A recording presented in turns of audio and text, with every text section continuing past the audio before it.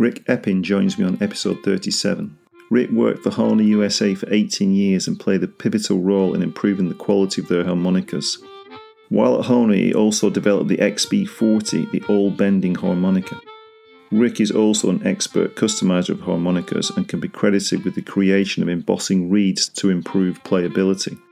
Rick has a real passion for playing Irish music, to such an extent that he even moved to Ireland so he could immerse himself in the music. He has released several albums with notable Irish groups for us to enjoy his traditional music playing. Also adept at playing harmonica on a rack, perhaps with the less orthodox instruments of the concertina and the banjo.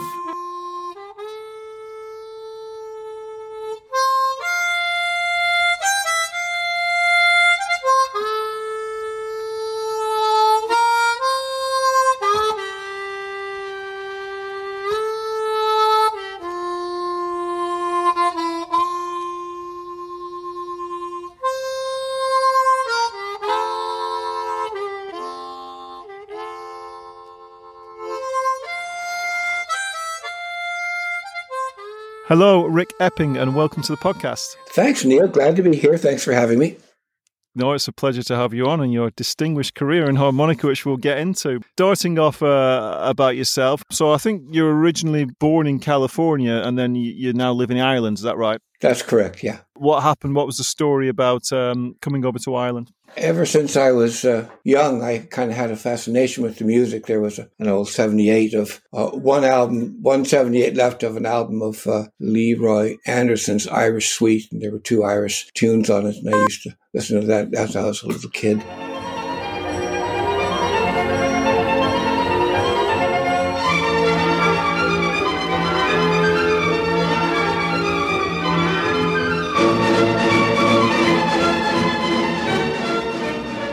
And then once the folk revival in the late 50s started coming on, and I had an older brother that kind of got me started, I became mad for tunes, and it didn't take too long before I found that a lot of the tunes that I was learning, Fisher's Hornpipe and other tunes, maybe from Doc Watson or others, were originally Irish. So I started looking for Irish tunes, and that was kind of the impetus to go over. And were you playing these on harmonica at this stage or other instruments? On the harmonica. Were these typically, Richter-tuned diatonics at that stage? They were. My first 2 harmonicas were regular tin-hole Richter-tuned. They were actually at the bottom of my older brother's toy box. And when he wasn't around, I was about 4 years old. I was rooting around through his toys and found them at the bottom. I kind of zeroed in on them, grabbed them without delay. One of them was a Honer, basically a marine band, but it was a Steve Larrivee Lone Star Rider model. The Lone Star Rider was a radio cowboy, because my brother, when he was young, would have been in the radio days. And that was one of the harmonicas. And the other was an all-plastic harmonica made by the Prohl company up in New Jersey, plastic reeds and everything, but which was surprisingly good in tune and everything. So they were my first 2 harmonicas. And then I kind of when I was a little older, I went through a few other instruments, banjo and a couple other things. And then I was about 12 or 13 when I really started focusing in on the harmonica, and bought a 12-hole marine band was the next harmonica I bought. And then I was 15, and my brother said, you should go down to the Ash Grove to see this guy, Sonny Terry. And so I bought my first 1896 tin-hole after seeing Sonny Terry when I was 15. So that's kind of...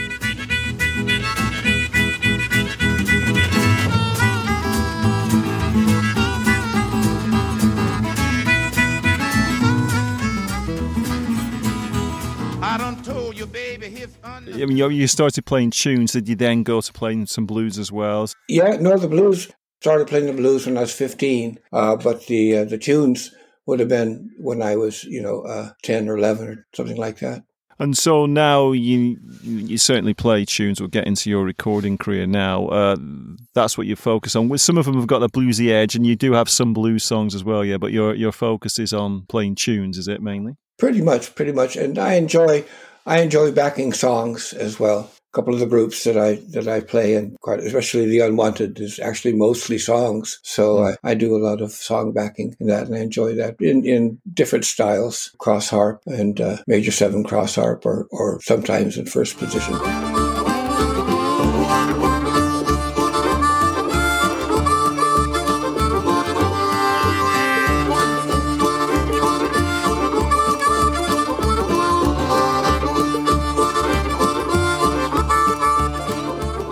Yeah, and you mentioned there that you played some other instruments. I know you play banjo, as you say. You play concertina. And did you start playing these at that age as well, and sort of learn them in tandem, or did they come later? The music was pretty big in the family. My dad was a fine pianist and had an older brother who was a musician, and they started me on violin when I was 7, and I have absolutely no recollection of that whatsoever. So it must have been a fairly unforgettable experience.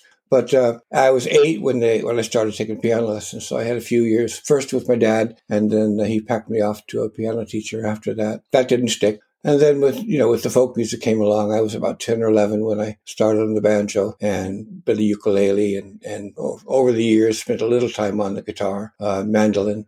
But concertina came along. I was looking for one when I was about 12. Where I grew up in Culver City was where the MGM movie theater was. And in 1968, they sold off a lot of their props and costumes and things. And I went down hoping that I'd find a concertina. And there was one big soundstage full of musical instruments of harpsichords and concertinas and everything. And I thought, oh, great. Picked one up. And none of them had any reeds in them. Harpsichord had no strings in them because, of course, in the movies, the actors couldn't really play these things. So they would just be squeezing and pushing the buttons with no reeds in it. And there'd be usually a piano accordion would dub over the sound. So I didn't get my concertina then, but I was about 19 or 20 when I first finally got a concertina. So that's when I started playing that instrument. And then the jaw harp, I was around that same age, 20, 21, when a great player named Larry Hanks gave me my first jaw harp. So it's another instrument I really love.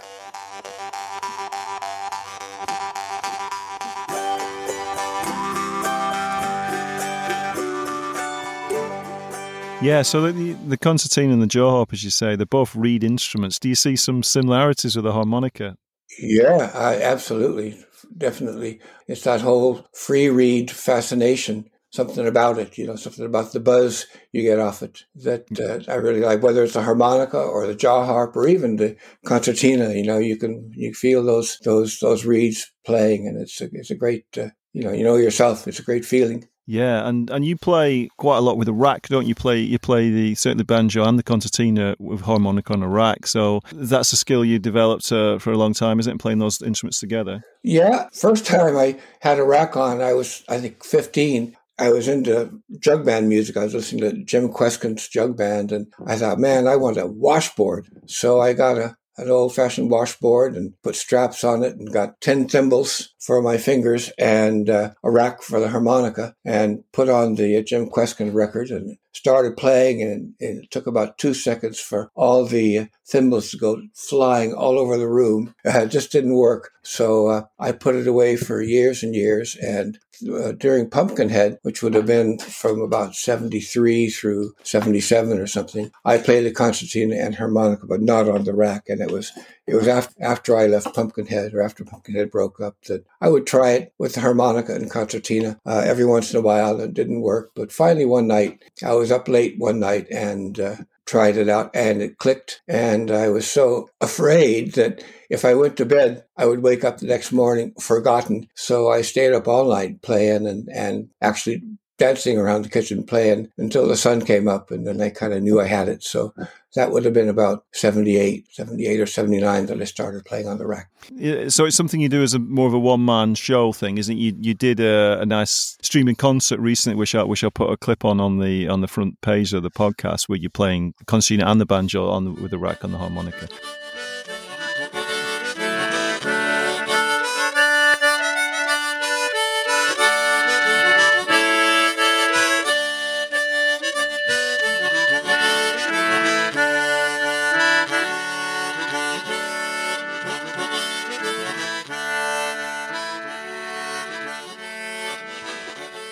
I'm very interested in how you develop that, because we don't get that many good rack players, and I think you do it very well. So any tips about how to play the harmonica well on a rack? One of the things that might have inspired it was that I grew up with listening to a lot of symphonies. Because my dad, he played sort of late classical and romantic period, like Chopin and late Beethoven and Liszt and Mendelssohn, these guys, but also listened to the symphonies. So, I had this big sound and listening to him play, lying under the piano when I was a little kid, going to sleep with this big waterfall of sound of Chopin and Beethoven coming down. I kind of got this, what I really grew to like was a lot of noise, a lot of sound, big sound, and so playing the on the rack with the concertina or the banjo kind of gives a big sound. So I guess one of the tips would be just sometimes I say I do it because I can make a lot of noise that way, and it's kind of that way, but think symphonically. If you spend time on it, like anything, the tool should kind of disappear and just leave you with the rack more or less disappears if the rack fits right and you played it long enough, and you can just kind of forget about it. And it's the same with playing harmonica. In any case, focus on getting a good tone, focus on playing down from your diaphragm and get a really full resonant tone. And that's important with a rack or without a rack, but especially with the rack, because you have the advantage of being able to cup the harmonica to moderate the tone. So just play with a really resonant tone. Yeah, I mean, it's something that I dip in and out of, and I'm currently dipping into it again. And I always sort of try it for a while and then kind of give up on it a little bit. So I feel I've never quite cracked it. But it sounds like I need to stay up all night, like you were saying you did. But yeah, it's that, it's obviously doing the two things at once. And I mean, listening to yourself when you're playing tunes, I think it works quite well in doing that, doesn't it? Because you've got obviously the tune you can play on the harmonica on the instrument, maybe play them in tandem, and then you can do a little bit of chordal backup on the harmonica as well. And is that how you sort of approach, playing it, playing tunes on? Yeah, especially with the concertina. The first concertina that fell into my lap was an English concertina, which is what I play. That's not the type of concertina that's usually played in Ireland. It's not the push-pull system like the harmonica or the Irish concertina. It's same note, push and pull. And then when I finally came over here and saw what people mostly play, what I like about the Anglo concertina is the rhythm that you develop in the bellows, because you're going in and out, just like you get rhythm from your breathing in and out. But I saw no sense in copying the in and out pattern of the Anglo concertina on my English concertina. It just didn't make sense. But at this time in the early 70s, mid 70s, I was playing regularly with Joe O'Dowd, he was a great fiddle player from Sligo here, and actually the father of Jamie O'Dowd, who I play with now. And Joe had a great bowing pattern. The Sligo bowing style is a really interesting style. It's sort of a combination of long bow and short bow. You'll have phrases of so many notes, 5 or 6 notes maybe on the one bow stroke, and then other part of the tune, depending on what's called for, you'll have short strokes to put more rhythm to it. And so I used to, when the two of us would play together, I would just watch his bow hand, watch how the bow would go up and down, and try and emulate that bowing pattern. So that's the kind of rhythm that I'm putting into the concertina, is based on the Sligo bowing patterns. But when I'm playing, I think of, sometimes I'll play the tune, sometimes I'll play drones. I also kind of channel the Uilleann pipes, the Irish pipes, with the drones and regulators. Also the Irish pipes, the Uilleann pipes, they're played with the right wrist plays keys that play chord accompaniment. And so with the Uilleann pipes, you have the right wrist is playing a chord accompaniment, and you have the drones, and you have the chanter playing the melodies. So I listened to a fair bit of Uilleann pipes and use that with the concertina, because like the pipes, the English concertina can play drones and can play chords. So it's a combination of chording and droning and playing the melody, or a bit of harmony sometimes. So that's kind of what I'm attempting on the English concertina and harmonica. Yeah, and it's good to see you playing it on different instruments, like a banjo and a concertina, because quite often, people do it, usually people do it with the guitar, yeah, so it can work with other instruments as well. Oh, absolutely. Sure, people do it with the piano. I saw Howard Levy didn't use a rack, but both he and Larry Adler, saw them both in performances different. One when Howard in the States at a Bach convention, and Larry at one of the festivals in Germany. But both of them were playing the harmonica, holding the harmonica with the right hand and backing himself up on the piano with the left hand. Both of them were great at it. Talking again about your move to Ireland, so you're saying it was the love of the music. That's quite a commitment to your music to say, I love the music so much, I'm going to go and move to Ireland. So that's what prompted that move, yeah. Yeah, well, it was actually just came over on a holiday. When I got to Sligo, the couple that we formed Pumpkinhead with had been living here since 71. I met them in LA in around 1970, and we became good friends pretty quickly. And I was telling about the great time I had in Sligo. So in 71, they moved over here. And then when I came over with my partner in 73, we met up, started playing together, and we really liked the sound of it. And Tom, the other fellow in the group, said that, well, there's this song contest in Letterkenny coming up 2 weeks after our return flight. He said, I reckon we have a chance we might win it. And so we just said, well, why not? We didn't have money to buy another plane ticket if we missed the plane, but we liked the sound that we got. So we didn't catch the flight home. And instead of a 3-week vacation, I was here for 8 years. So we won the festival, and that kind of gave us a bit of money and a recording contract and a manager. These friends of yours in Pumpkinhead, were they from the US as well? They were, yeah. So you all won an Irish music competition all from the US? Yeah, all Yanks. Yeah. Well, Tom was a great songwriter, so it wasn't just traditional music. We did one of the things we did was a tune, all right, or a song and a tune, but the other one was one of Tom's songs, and he was a great songwriter. So yeah. we had that as well. So as you say, you joined Pumpkinhead in 73, and you had a single out, Shepherd and Son. Was that one of your first recordings out?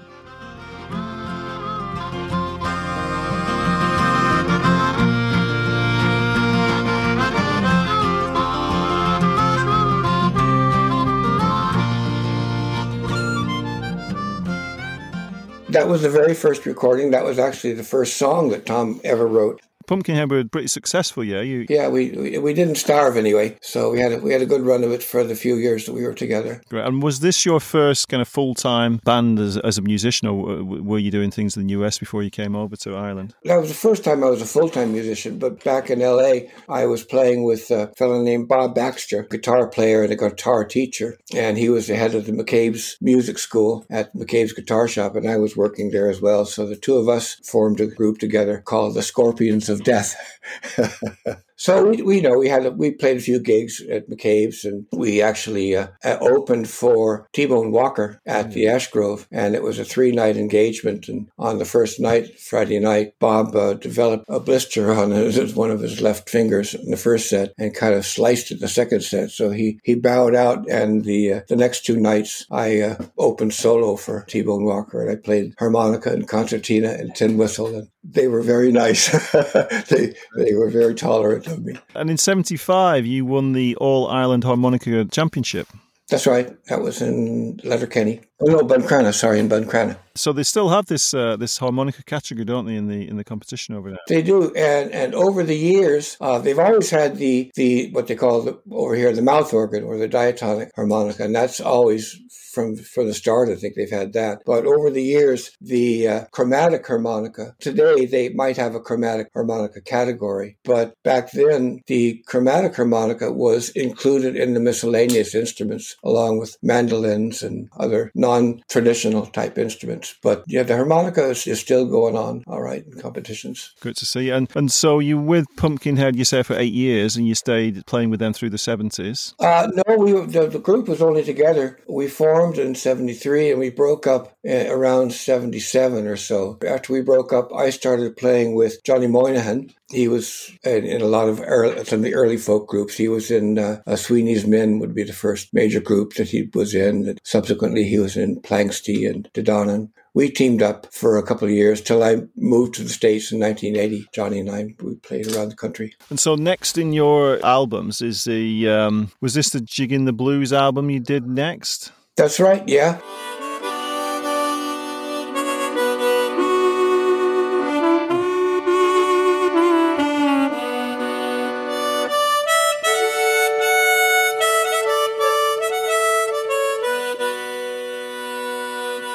We moved to the States in 1980. We did a lot of back and forth. Was in the San Francisco area for a couple of years, New York for a couple of years, then back to Spittle in Connemara for like 3 years or so. And then in 1978, we moved to Virginia when I started working at Hohner. And it was while working at Hohner that turns out that Frankie had a mutual friend who was a co-worker with my wife, who was a nurse in Virginia at the time. And so we kind of hooked up again after years we hadn't seen each other. And so we started playing together in Virginia in the late 80s and early 90s, the late 90s, early noughts. We were playing together, did some tours in the States together. And then we all moved back to Ireland around the same time. And it was shortly after we moved back that Frankie and I got together to record Jigging the Blues with Tim Eadie.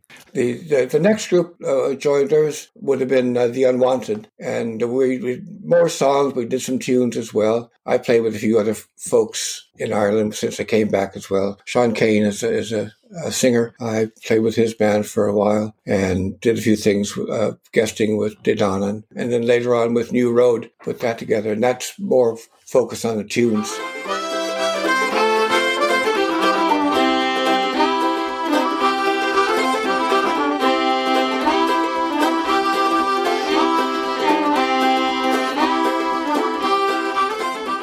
So that was good fun playing with pipes and fiddle. The Unwanted, you mentioned there, some great songs on those two albums. I really enjoyed those two, particularly the recent one, which is your latest album, the Payday one in 2019.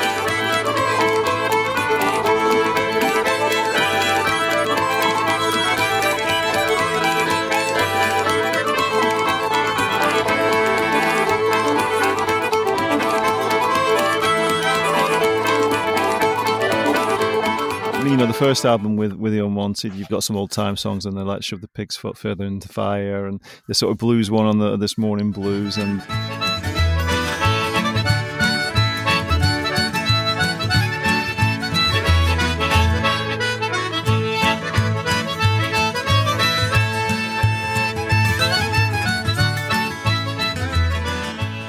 There's some great tunes on there, and like you say, some singing as well. So it's a nice mixture. So the Unwanted band are really good, yeah. So that's your current band then, is it? And you're still working with those guys? Yeah, in fact, we're going to be playing next month a virtual concert with Leonard Podolak, who runs the Home Roots tour series in Canada. And I think we're going to be getting together for the first time, the three of us, to play together for that next month. But that's still active. And the New Road is, we haven't done anything for a while, but you never know. Things might come along. I also spent some time after moving back in 2005 playing with Arcady, another kind of tune-based band. Johnny Ringo McDonough started that band, baron player. I think a lot of people now are getting really interested in playing traditional music on the harmonica, myself included. And what is it you think that, why the harmonica works so well in that sort of music? Well, I think the diatonic harmonica is really the only one that I play. I never really got too far along on the chromatic, and the chromatic has a lot to go for it. And Mick Kinzel and I have a lot of fun slagging each other on one playing the chromatic and the other the diatonic for the tunes. Certainly the chromatic is great because you have all the notes, but I like the diatonic because of the expression, because you can slur notes and bend notes, and a lot of Irish fiddling and all the instruments. You have a lot of these kind of glissandi and putting expression into the tune, into the notes, and that's, I think, what the diatonic harmonica is really good at. With the Irish musicians, you're finding they're really welcoming to the harmonica. They're like what is probably not that traditional instrument in Irish music, although maybe it is, given the fact that they've had this competition and some really good Irish players over the years. But you find that the harmonica is well accepted as well in the Irish music scene. Oh, it is. There's not many that play my type of harmonica. Most of the harmonica players here in Ireland play. There's a few, of course, that play the chromatic, but more of them will play the tremolo harmonica. And once again, the tremolo harmonica in the tuning that's played over here, you pretty much have all the notes, at least all the diatonic notes, and you don't have the missing notes that you have in the bottom of the Richter tune. But I kind of like overcoming the limitations, and I do that partly with a few different tunings that I use. But one of the things that really has helped me play the diatonic in sessions, for years I just played a regular blues harp or marine band or super vamper Richter model, and never really loud enough. And I would just really go through reeds in no time at all, just trying to be heard and nearly trying to hear myself. Those fiddles are loud, aren't they? Oh, they are. It was while at Hohner, I was messing about, and I wanted to make a harmonica that had a switch on it so that it could be, with a lever out, it would be a single reed harmonica, and push the lever in, it'd be an octave harmonica. So I used a 260 10-hole chromatic and dispensed with the spring. And then I used the slide was actually a modified quarter-harmonica slide, which was kind of a design that Chamber Juan came up with. It had more holes cut in it. All I just had to do was cut a few more holes, and I could work it so that with a slide out, single reed, push it in, and you're playing octave, and it was kind of cool. I built it on the 260 comb and mouthpiece, but then just out of whim, I took the slide off and just put the mouthpiece straight onto the comb. And the difference in volume, because of course the chromatic mouthpiece is a much bigger hole than the size hole on, say, a marine band, but the actual size of the hole that drives the reed is much smaller because you got two of them on the mouthpiece hole. But taking the whole slide mechanism out, you end up with a mouthpiece opening that's like nearly twice the size of a 10-hole diatonic. And that really makes a big difference in the volume that you can get out of it. Plus, mounting it onto a big chromatic comb, and of course I had to modify the comb to suit the resonance of the high octave reeds and all. But so is this an octave harmonica? It's an octave harmonica, and that's what I play mostly when I'm in a session. I started off with the autovalve reed plates. The autovalve was tuned like the marine band, but it was an octave harmonica. Mounted the autovalve reed plates on the 260 chromatica comb and mouthpiece because they're the same reed scale, so they fit. And then it sounds like a melodeon, and you get great volume. And with this style harmonica, I can be heard in a big session, even with accordions and banjos.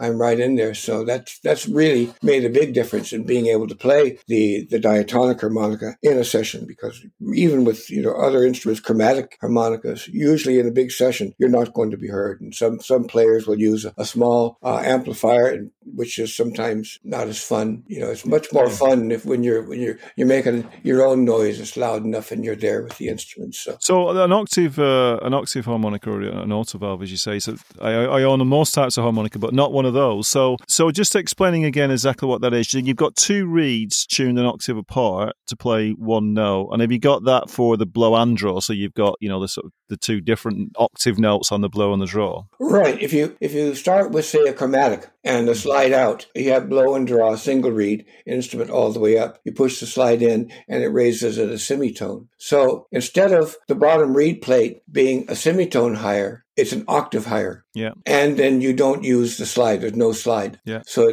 it's two reeds going all the time. But it's the same tuning, the autovalve, as the marine band. So as far as a learning curve, it was easy for me. I already knew the Richter tuning. So, but you're playing the octave at the same time, so you don't need to press the slide in to play the octave. I threw the slide away. Right, yes, so no slide. Yeah, you just take the slide off, and therefore you're getting the octaves. Yeah, you're getting the octave sound all the time. And because there's no slide bass, or the whole mechanism is gone, the dimensions of the mouthpiece hole are the actual size of the air that's going into the harmonica. So there's a tremendous amount of air you could actually put into it. So how did you get your replay an octave up? Well, the autovalve is tuned that way. Okay, it's from the autovalve harmonica, yeah. And unfortunately, it's been discontinued, which kind of broke my heart. The autovalve was actually, I think that was originally produced by the Pohl factory, Pohl, which was one of the factories that Hohner bought out and brought their tooling over to Trossingen and started some of the models they continued making, including the 364 and 365 Marine Band. That was originally, the Pohl factory was in the town of Knittlingen, and so the 364 and 365 and the autovalve were all made in Knittlingen, and they used a different kind of reed scale. In other words, that autovalve was being produced in the late 1800s. Continuously, and it was really sad to see it go. But this is still your main, this octave harmonica is still your main harmonica you play, is it? For tunes, not for songs so much. So you basically making these or maintaining these from previous replates you have. Yeah, and I also make them out of chromatic reed plates, like maybe a 280 16-hole chromatic, and I'll cut sections. For the low octave, I'll cut the lowest 10 reeds, and then the high octave, I'll cut higher up, and retune the reeds or change the reeds if necessary, and then cut down the comb, to make another 10 holes. So some of the harmonicas are like that, but it's the same concept as auto-valve reed plates on your 260 comb. Right. Wow. That must be quite a lot of effort to put together a harmonica. And we'll get into your customization skills shortly. But so you're obviously got the capability, but it's quite a daunting task for some people to consider doing that. So let's get into your history with Hohner then. So you worked for Hohner for 18 years, yeah? That's right, yeah. You went back to the US, you moved to Virginia. So how did that come about? Were you invited to work for them, or? I was, yeah. When we lived in New York from 82 through 84, I was working for an accordion company in Manhattan and working on accordions. And then in 84, we moved back to Ireland, where I set up a little accordion shop in Connemara, it was a marvelous place to live. There was great music. I was playing, great music on the weekends, and it was a wonderful place to live. And we just were slowly running out of money. Because nobody was making much money back then in the 80s over here. So it was in early 87, the fella that was managing the accordion service department for Hohner in Virginia, the North American or U.S. headquarters for Hohner was at this time in Virginia. He retired, and so Hohner was looking around for someone to replace him, and rang up my old boss in New York and said, "Do you know any accordion technicians?" And they said, "Well, there's this guy in Ireland. Maybe he might be interested." So they called me up, and I said, "I'll come over and give it a try," and liked the company. It was a great company to work for at the time. So moved back over to the States again. So you were working on accordions when you first joined them then? Well, they knew that I also was big into working on harmonicas. They had me working 2 days a week on harmonicas and 3 days a week on accordions was kind of the idea. And at the time, I could manage the accordion department on my own because it was all good quality German accordions that we were selling. And over the years, my things that I took on kind of got expanded, and I became the harmonica and accordion product manager, and I was working on product development, and then I was their main liaison in China when we started getting accordions and harmonicas made in China. So I went to China for once or twice a year for my entire time there. So so there's a lot of different kind of things that I was doing. So you were quite instrumental in improving the quality of the Hohner harmonicas, is that right? And I think you did a bit of work with Steve Baker with improving that quality as well, did you? I was the only guy that was working for Hohner really that knew both how to work on them, how they work, and also how to play them.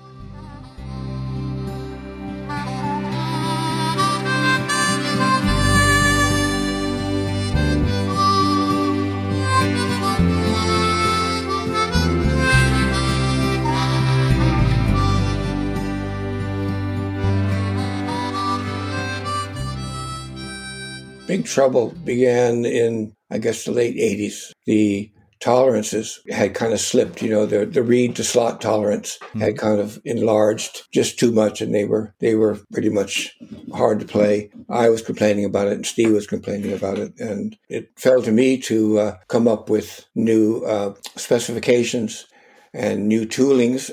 Hohner USA actually paid for the new reed plate stamping tooling for Germany. I had a lot of old harmonicas that were from the service department because sometimes it'd be the policy was if it cost more to repair an old harmonica, especially an old chromatic, than to replace it at a discount, we would do that. So there's a lot of old harmonicas lying around, and I could study them. I had a microfiche projector. I caught it when it was being sent out to the dump when they switched to CD-ROM for their records, and put that into my workshop, and I was able to put reed plates on the microfilm or microfiche projector and take photos of them. You get a good idea of what the tolerances was. I had harmonicas, old Hohners, new Hohner production, and from the competition. There was Herring and Suzuki and some of these others. I could take photographs of it and send it to Germany and say, "Look, this is what we used to do. This is what we do now. This is what our competition is doing." So because Hohner USA,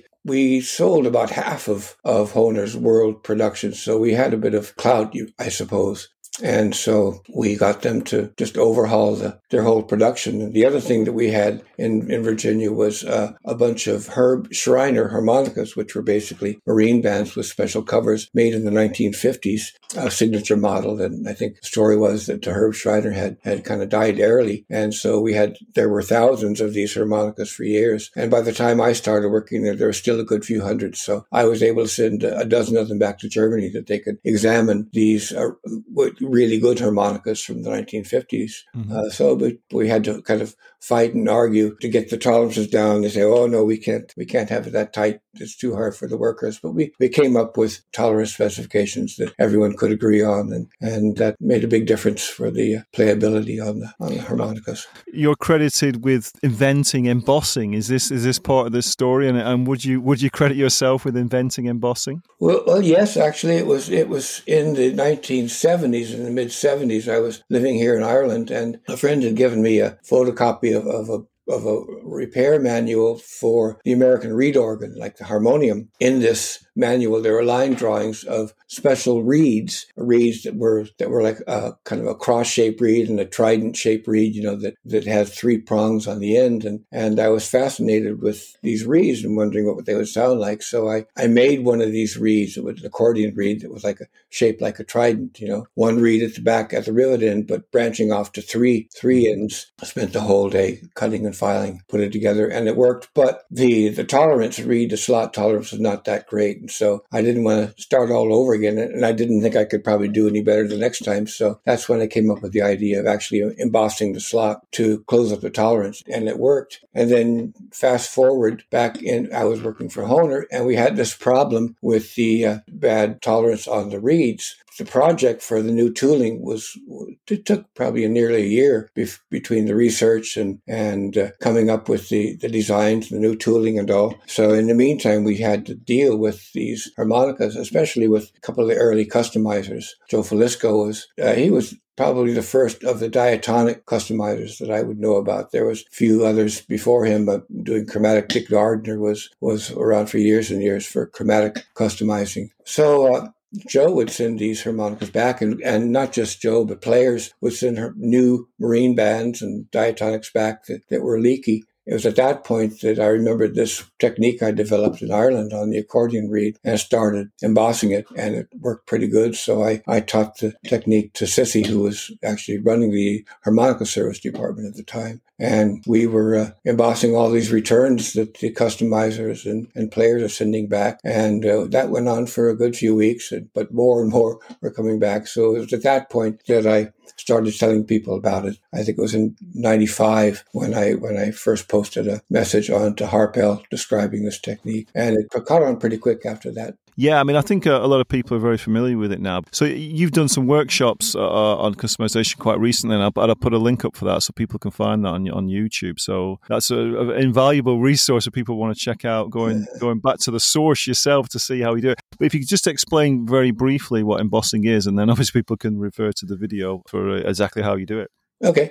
One feature of a good reed, whether it's a harmonica reed or an accordion reed, is that the fit of the reed within its slot be nice and tight. That is, the tolerance, the space between the reed and the slot wants to be as close as possible. The same with the jaw harp as well. Really good jaw harps, they have a very close tolerance between the tongue and the slot. The technique I developed was to actually, I called it burnishing, was the term I started using, but embossing was the term that was adopted, using a tool to push down on the upper edge of the reed slot. That raises a burr on the side facing the reed. So it actually helps to close up the space, tighten up the tolerance between the reed and the slot. So that alone improves the performance, the response, and the clarity of tone and the volume. But there's another important thing that embossing does, is it puts that burr acts as a kind of a sharp edge. It's this sharp edge that I think the way it works is that it defines the moment that the reed cuts off the airflow. This is something that's known, well known in both accordion and the jaw harp manufacture, that sometimes on accordion reeds, the edges of the reed will be thinner than the middle of the reed. And on jaw harps, where you really want a good response and a lot of overtones, the edges of the reed and the frame can be as sharp enough to actually cut yourself on it. And when you define that moment, when the air is cut off and then opened up again like that it makes a more responsive reed, increases the volume and the response time and the clarity of the reed. There's more signal and less noise. So embossing does this as well by raising that little edge on the inside of the reed slot to give you that kind of a sharp, defining that one point when the reed cuts off the slot. So there's two benefits to embossing. On that, I mean, what would you say is the importance of people setting up the harmonicas? I think some people are maybe a bit daunted about doing it. They're afraid of breaking it. But do you think it's something that people should be doing to all the harmonicas for sure, particularly now where the quality of the harmonicas is maybe better than it was for a time a few years ago? Well, I haven't bought any new harmonicas for years, but you got thousands of replays from well, kind of, yeah. But I have had a chance to play a few, and I've done some work for a friend of mine who sent me some Thunderbirds. And when the first Hohner, I think it was a Marine Band Deluxe, that was with the improved reeds and with the bamboo laminate combs. And so I've played some of those, and some of them are great harmonicas, and you can play great music without doing a thing to these. That said, pretty much no matter how good a production model harmonica is, usually hand finishing the instrument, whether it's setting up the reeds or doing a bit of embossing or chamfering the reed itself, little things like that can only make it better. But certainly it's not absolutely necessary with a lot of the modern harmonicas that you modify the harmonica, because, there's some of the players. I remember Phil Wiggins.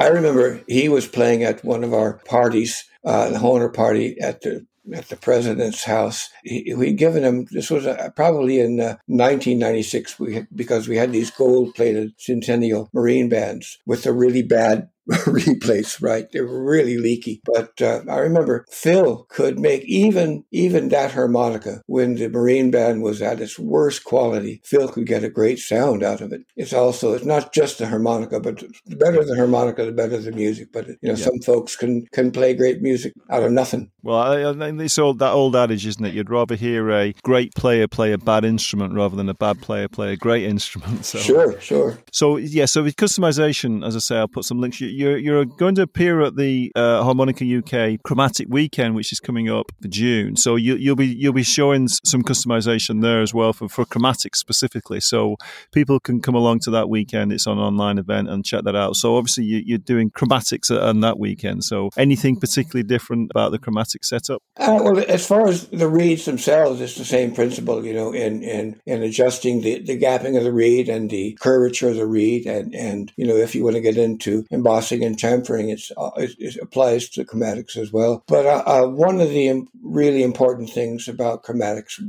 where a source of air leak that can cause problems with chromatics is in the slide assembly. What I was thinking, the format that I would do is just to start off and see what the players want to talk about, what they want to know about. I think how to service the instrument for sure, how to take the slide assembly apart and clean it and put it back together so that it's airtight. And I don't know, do they want to get into actually taking the reed plates off, which is no problem when the reed plates are screwed on, but with nailed on reed plates, there's things that we could do, but there mightn't be enough time for that. I would basically just see what the players want and then talk a little bit about little tweaks you can do with the valves to help the valves a bit. Another thing that you did at Hohner is you developed the XB40 harmonica as well. That's right, yeah. Mm-hmm. So you want to talk a little bit about that harmonica and the concept there? The concept is the idea is a harmonica that all the notes will bend like a regular blues harmonica will bend. All the notes can bend, blow and draw, and bend to any desirable amount. It's an idea that I first heard about. It would have been around 1981 or 82, I guess.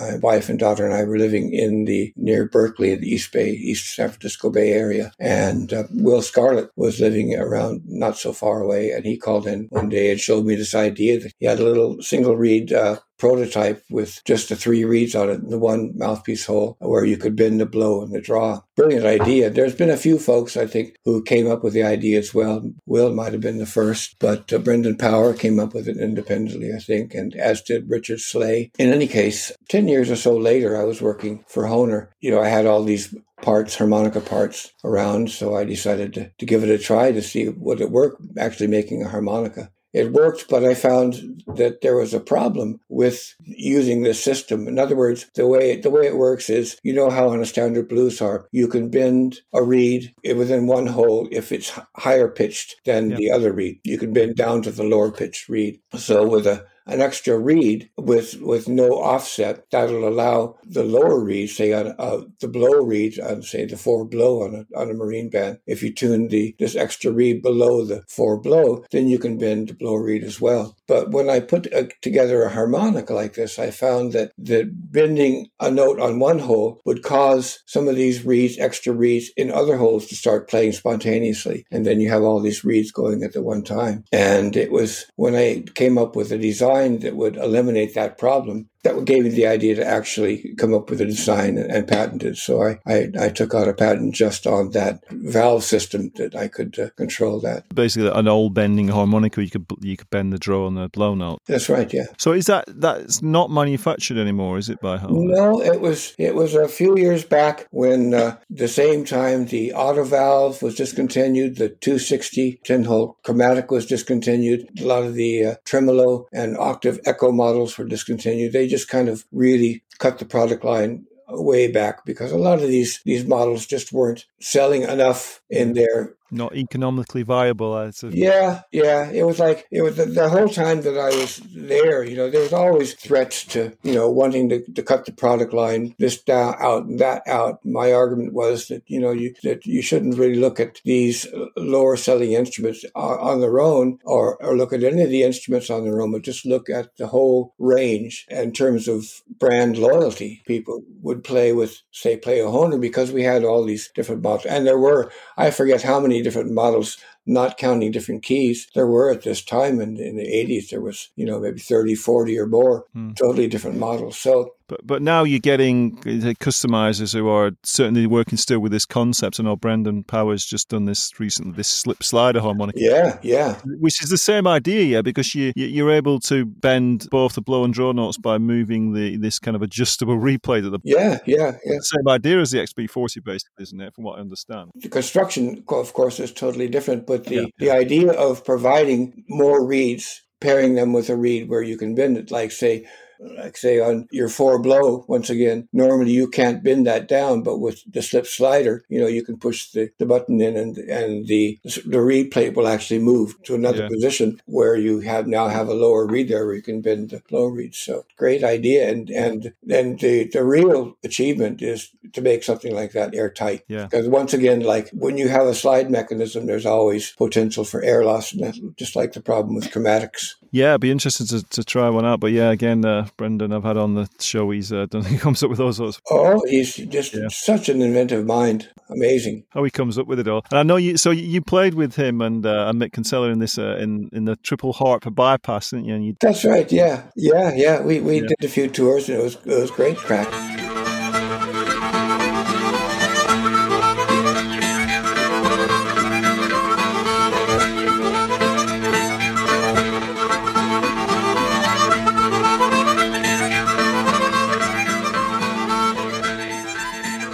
But Brendan was always coming up with new ideas. And like, I remember one night we were getting ready to play a gig and we were backstage in the dressing room and Brendan came up with a new tuning just like right then and there. And just before going on, he retuned a harmonica to this new tuning and then went straight on stage with us and played it great. That's gutsy. I think he dreams about harmonica.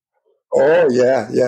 One of the questions I ask each time, Rick, is if you had 10 minutes to practice, what would you spend those 10 minutes doing? The first thing that comes to mind is what I would do. I would go all the way back to basics, as if I couldn't play the harmonica at all. What does it feel like to put it in my mouth and breathe through the harmonica? When we get to a certain level of accomplishment, sometimes we kind of little bits and pieces of the beauty of the playing might get subdued or forgotten, and taking back all the way to the very beginning allows one to kind of rediscover the tonality, your embouchure playing, how you're breathing, what your posture is, rediscover the rhythm of breathing in and out, playing a single note. What does a single note sound like? Listen to it. And that, I like to do that with all my instruments from time to time when I just start off with one note and see what it feels like, see what it sounds like and rebuild it from there. And of course, 10 minutes is plenty of time to recap the whole learning process from the first time you ever picked up a harmonica. So I think that's a valuable exercise. Yeah, going back to basics and say something you still do now. Yeah, let's get on to the last section now. Talking about gear a little bit. We've already talked on gear to some extent, but what harmonicas are you playing now? You're saying in sessions you're playing these octave harmonicas, and any other particular harmonicas you're playing nowadays? In sessions, mostly that would be the only one. Sometimes I might play. There's one tune, Irish hornpipe called Paul Halfpenny. It's actually one of the tunes that Frankie and Tim and I recorded on the Chicken and the Blues album. I think we recorded it in the key of D on a G harmonica, but it's traditionally played in the key of A, and it really lies nicely in crossharp on a regular D harmonica down at the low end. If you play a regular D harmonica in a session, you're going to be heard. There's a few tunes that I might use a regular harmonica. Other than the session tunes, playing in a small ensemble or solo, or on stage with a microphone, I'll often use just a 10-hole harmonica in one of a number of different tunings. I really like playing the major 7th harmonica. I started tuning my harmonicas to that about, I think it was 1968 when I started messing with that tuning. So the major 7, that's with the normal Richter tuning in the bottom octave and just the raised 7th on the 5 draw and maybe higher, but the 5 draw. Yeah, what Honda calls country tuning is just with that 5 draw. I always tune the 9 draw as well because I like to play in octaves. You don't tune up the 3 blow? No, for the same reason, because I like playing in octaves, and my style of playing, I like a chordal accompaniment, a bit of vamping, and in that 3 blow, that we like the Paddy Richter tuning, I guess. It's great for picking up that missing 6th, but you lose the octave and you lose the subdominant chord in second position, or the tonic chord in first position. So I don't use that tuning. Because it's interesting, because I do play a lot of tunes, and I pretty much exclusively use the Paddy Richter tuning because I like that 6th note in the first position, the A on the C harmonica on that 3 blow. Seems to me pretty critical to most tunes. So I find that, maybe I'm just used to playing it very much. But yeah, it's interesting to hear that you don't really feel you need that note. Well, you need that 6th, all right, but the way I get it is I tune the 2 and 3 draw notes both down to semitones. The scale starting on hole 1 would be do, re, mi, fa, sol, la, do. You're missing the T, the 7th down there, but you get the 6th. So on the 3 draw, you're shutting that down. On a C harmonica, the 3 draw would be B. That goes down to A. So that's like this. What do they call it? They're calling it easy third. Easy third, yeah, easy third. Yeah, I do have a couple of easy third tunes. That's mostly what I use, and even with the octave harp. On the single reed harp, like the marine band style harmonica, the 7th note is usually, or very often, is not a really critical note, and you can gloss over it. Or I'll throw a valve on the inside of the 4th hole blow, and I can bend the 4th hole blow down a semitone to pick up that missing 7th. But it's, once again, the tune will dictate what I use. Usually it's either that tuning I use or the standard Richter tuning, and that depends on what kind of tune, what kind of implied chord, or what kind of note notes are needed. So I'll go back and forth, or sometimes I'll do a lot of fast switching of harmonicas as well. Yeah, it's interesting. I'll check out that Easy Third with some tunes. I've used it a bit, I tend to use it for kind of third position stuff, but yeah, I'll check it out on tunes. Check it out in first position. It's really nice because you can play octaves. Nearly the whole harmonica you can play in octaves. And first position. The other great thing is in third position, like in Irish music. Say you have a G harmonica. Draw on the draw chord on the G harmonica down to the low end. You have a D major. You tune the 2 and 3 draw down, and you're changing that D major to A minor. So for a lot of Irish tunes, A minor tunes, mostly the 2 chords that you'll need to back up an A minor jig or a reel is A minor and G major. And those are the 2 chords you now have. Yeah. Same with E minor tunes, tune the D harmonica in the same tuning. You draw, you get an E minor, you blow, you get a D major. So it's great for third position Irish tunes and first position. Do you play any overblows at all? You say you're putting valves on to do that. No, Will Scarlett was the first I learned about overblowing, and I kind of practiced it for a while. I think in Pumpkinhead there was just one song where there was one note that I was an overblown note, and on the album, the LP that recorded in 75, there is one overblown note on it, but I was never very good at it. As they say here, I gave it up for a bad job. But it's amazing what some of the players these days are doing with it. Yeah. What about embouchure? I tongue block and I pucker. And when I'm playing, especially with regular blues harp, I'll go back and forth constantly between tongue blocking and puckering, because I like the bends and chords you get from puckering, but then I like the vamping techniques and octave playing and other intervals with tongue blocking. So I always, with students, I always say, take some time. I know it feels really weird to try to learn tongue blocking, but it's a fantastic technique. I always recommend people study it, but I use both all the time.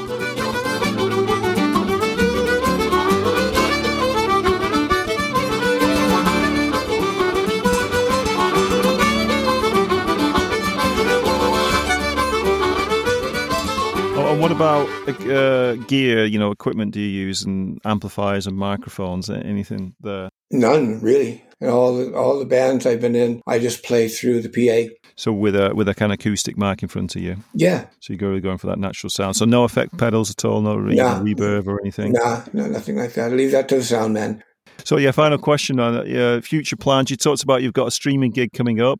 So that's your next. You've got some gigs coming up. Then any live gigs coming up? Any physical gigs? Sorry. No, nothing yet. I'm just keeping the head down and trying to play it safe till the coast is clear. There'll be also, I think Mick and I teach at the Willie Clancy Summer School. This year, the Saturday night concert will be a virtual concert, so that'll be something I'll be recording to send out. I assume it'll be streamed around the time that the festival would normally be, first weekend in July. So that and there's a few local live stream things I'm doing. No in-person gigs yet. I'm just kind of biding the time till the coast is clear. Yeah, I'll put a link onto that William Clancy festival. Did have Mick Kinsella on previously, so yeah, I've talked to Mick and your association with him and meeting and doing those festivals there. And over the last year in the pandemic, have you been particularly working on anything? You've been working on your solo stuff, I guess, because you've been locked at home by yourself. Yeah, really just the solo stuff. Playing a lot of banjo and harmonica, practicing my drop thumb technique on the banjo, which I'm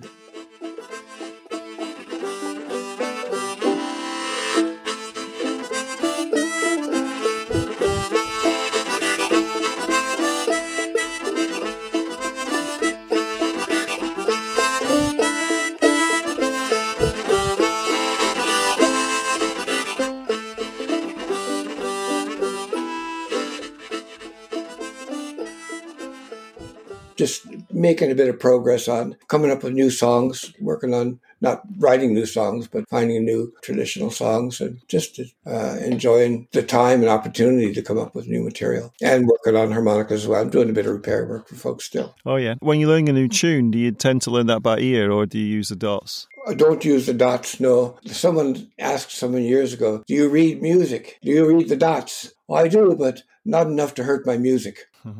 But I learned by ear. Is how I learned in sessions. Like I played fiddle player and a mandola player, Philip Duffy and Brian McDonough, and I played for every Tuesday for 15 years in Sligo. And then Leonard Barry and Brian and I played for a few years at a different pub every week, Sligo. And so playing that for so many years, a lot of tunes. The great thing about the harmonica is that you can, when you learn chording and you learn vamping, and you get the feel of the tune, especially when you know the music all right, you can do a pretty good job of backing a tune up as you're learning the tune over the course of weeks or months. So a lot of the tunes that I played in the session, I just learned over the years. But the other thing, when I'm really fascinated with a new tune, I just throw it into Transcribe or Amazing Slowdowner and slow it down. A great learning tool is these apps. Yeah, they're amazing, aren't they? So, well, let's hope that the sessions come back soon and we can all get back out to those sessions. Really missing those, and it'd be great to attend some sessions over in Ireland. So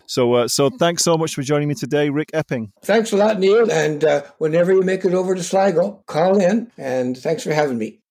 That's it for episode 37. Thanks again, everybody. Over to Rick to play us out.